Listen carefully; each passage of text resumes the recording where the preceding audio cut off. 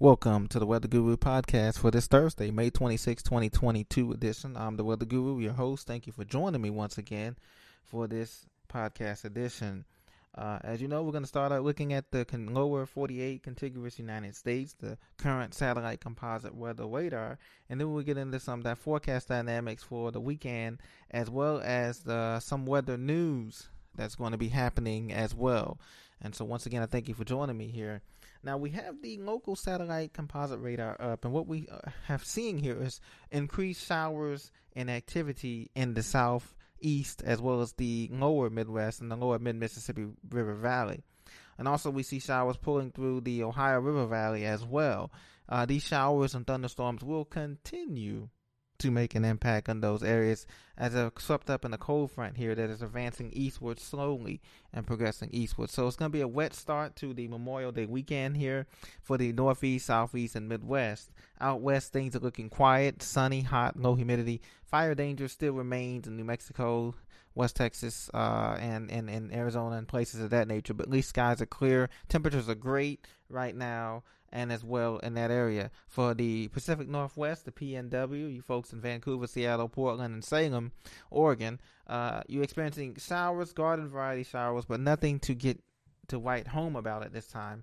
Current temperatures out there in the land, we have 104 degrees Fahrenheit in Phoenix. We have 91 degrees Fahrenheit in Tampa, just to give you a broad spectrum there. We have 75 degrees Fahrenheit in Detroit with rain showers in the central, in Detroit, St. Louis, Cincinnati, Memphis. You all are experiencing heavy showers and thunderstorms right now, and that'll be advancing eastward later on tomorrow, Friday, in the places like D.C., Charlotte, Buffalo, New York, Boston, stuff like that. But the good news is, by Monday, late Sunday into Monday, places like Chicago, through the Northeast, Boston, New York, D.C., Norfolk, Caribou, Maine, it looks to be an absolutely fabulous Memorial Day weekend with temperatures pushing 80 to 90 degrees Fahrenheit for many cities in the Midwest, Northeast, and Southeast as well. So it looks to be a beautiful Memorial Day for all three-fourths of the country as we head toward Monday, the holiday there. But elsewhere, as we look around the country, we can see that the showers will continue. It's going to start hot and sunny for tomorrow.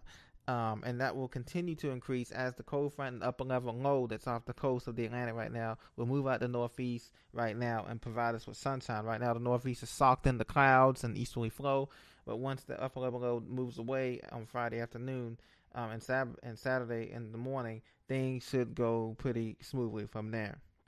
So moving on to weather news here, we have the hurricane season. 2022 hurricane season special that was in the previous episode. Please be sure to check that out. We do have some activity in the Pacific season, hurricane season, which began on May 15th, 2022.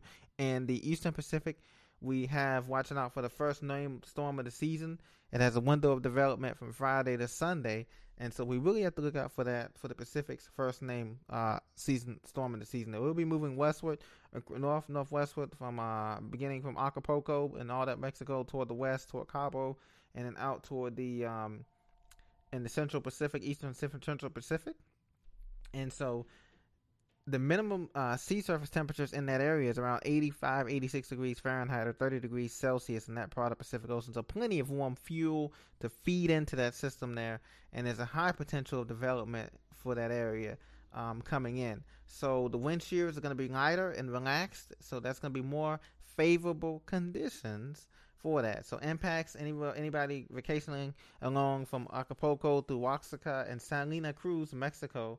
You could be dealing with flash flooding, mudslides, wind damage near the coast, and dangerous surf, of course, as this low could be strengthened into a tropical storm as early as Friday afternoon standard time over there. So it could be Friday afternoon or Friday night where the system could strengthen from a depression into a tropical storm, and the first named storm of the Eastern Pacific hurricane season. But even if the system does not develop, and this it stays as a tropical depression, it still can produce heavy rain and mudslides for those aforementioned areas there. So you want to be on the lookout for that as well. Now, as back home, a little closer to home, like I said, we had a massive tornado that spun in the open field in Texas there. It was a very scary sight. This was a wedge tornado, as you know, in northwestern Texas. They're just spinning inside a huge rotational updraft from this supercell thunderstorm.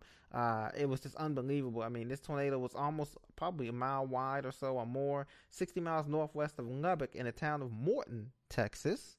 Out there in the Texas Panhandle, they got a wedge tornado, and so the dust made the twister appear larger than it was because it's pretty dry out there in Texas and because of the drought and everything. But this tornado was definitely a scary sight to behold. Tornado was given an EF2 rating on the enhanced Fujita scale by the National Weather Service in Lubbock, Texas. It was almost 1 mile wide. It was 0.08 miles wide based on the wood scale there on the enhanced Fujita scale. So, guys, this thing was a monster of a tornado, even though it was just an EF2 on the rating scale that goes up to EF5. But you can tell it's a pretty interesting thing. Now, another thing too we have in the news is that once the cold front moves through, like I said, and once we get past Labor Day, May 30th, and the holiday for the national U.S. holiday, Tuesday through Thursday looks to bring drier, cooler, and less humid air to the southeast, like places like Atlanta, Memphis, Jackson, Birmingham, Charlotte, and also to the upper Midwest, Chicago, Milwaukee, St. Louis, Cleveland, Cincinnati. There's also a chance that the jet stream is also going to be retreating a little bit to the south, or buckling to the south, and that's going to allow warmer and less humid air to funnel in on the backside from Texas, Dallas, Fort Worth, Oklahoma City, Kansas City, Omaha, Nebraska. All those areas are going to experience those teeter-totter temperatures. But as we move towards summer, everything is going to change, and that means that there's going to be more temperature rise, less fluctuations in temperature as we head deeper into late spring and early summer. Temperatures are going to be more common to be 80 to 90 degrees Fahrenheit, 70s Fahrenheit further north you go close to the Canadian border. And morning lows are going to continue to be up there in the 60 degree Fahrenheit, 50 degree Fahrenheit, 70 degree Fahrenheit in some of the southern cities like Miami and stuff like that. Now, guys, a lot of information on the weather news here about the floating cities. It could be a reality to help they're using that in South Korea just to help the water rise. A lot of the cities like in Miami and Charleston, South Carolina, is what called king tides or super high tides that flood out the cities on sometimes on a daily basis. So what cities are doing is they're going to be doing like a lot of filling in of these man-made islands filled in like they do in Dubai, the UAE, and things of that nature too. So that's something to look out for in future episodes that we're going to talk more about climate change and how the solutions to climate change that many of the scientists, engineers, weather engineers, and scientists are coming at this time. So thank you for joining me on this episode of Weather Guru. Please be sure to subscribe and donate if you can. Click the donate button to support this channel. I thank you for your support, and this is the Weather Guru signing off. I'll see you next episode. Thank you very much.